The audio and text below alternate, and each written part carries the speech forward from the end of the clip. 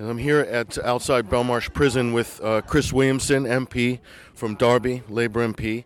And Chris spoke a little bit earlier on behalf of this issue, on behalf of Julian Assange. And I'm here with Chris now. Firstly, Chris, thanks for coming. Tell us why you came down here today.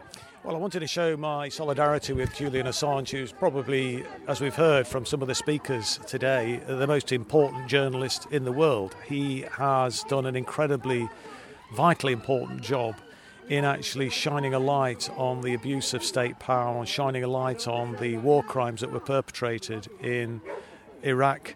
And I think thanks to Julian Assange, it has, I think, given the wider general public, certainly in this country and I hope around the world, a sense of the abuses that can take place. And I think it's therefore made it, I'm hoping anyway, less likely that a future government would be able to take the country to an illegal war, as we saw with Tony Blair in 2003, resulting in 1 million people losing their lives. And I think, therefore, Julian Assange, in what he has done in shining a light on that and bringing that transparency to bear, has performed such an important job in actually ensuring that we can secure peace and prevent future conflicts from taking place in the future. But obviously there's more that we need to do. That won't happen just on its own, but it's certainly Julian Assange has given us, if you like, the tools with which, or some of the tools with which, to resist future warmongering leaders in the UK and elsewhere.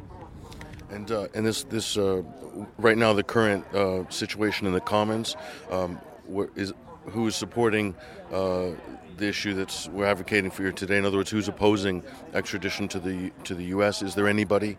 Well, I was very pleased that both Jeremy Corbyn, leader of the opposition, and the Shadow Home Secretary, Diane Abbott, have both opposed extradition to the United States. And I think that's a very telling position that they've taken up, actually. And so whilst it's true on the Conservative benches, and indeed some on the opposition benches take a different point of view, the fact is that the official opposition's position on this is that he should not be facing extradition to the United States. And I think it's important that we listen to the expert voices from the United Nations, from Amnesty International, who have all said that Julian Assange faces a real threat to his safety, to his human rights, if indeed he is extradited. So I hope that decency will prevail, and with the support of the official leader of the official opposition and the Shadow Home Secretary, and I think the wider general public, then I'm hopeful that we can prevent this extradition from taking place, and that we can actually get Julian Assange released, and so we can walk the street as a free man, as he should be. Do you think this is also an important issue in terms of British foreign policy? Does this possibly represent Britain exerting more of an independent foreign policy rather than being a kind of adjunct of Washington? Well, I certainly hope so, and I think certainly that would be a position that the wider general public would wish to see.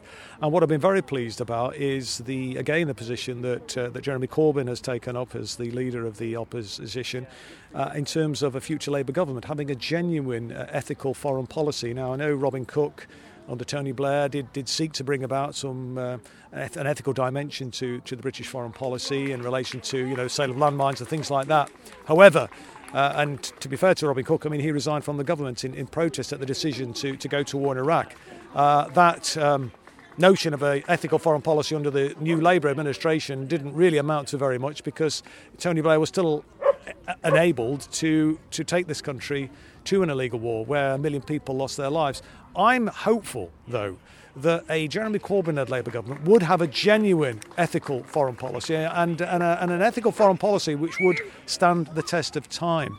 One of the things that Jeremy has done, for example, is to appoint a shadow minister for peace and disarmament. I think that, again, is an incredibly powerful message that will ring around the world as and when we get a Labour administration, because Britain is, as you know, a permanent member of the United Nations Security Council, and we will have a minister for peace and disarmament. So rather than being, exporting war and exporting armaments, we'll be exporting peace and decency around the world. And I think that does stand, will stand the test of time.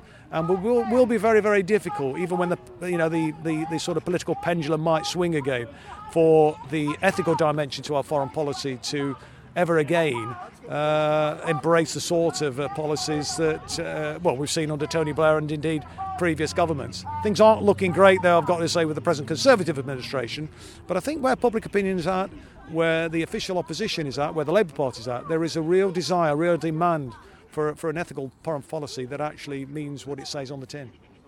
Thank you, Chris Williamson, and also a lot of people appreciate your strong stance on Venezuela and a lot of other issues, and we appreciate your time today. Well, those issues are also very, very important.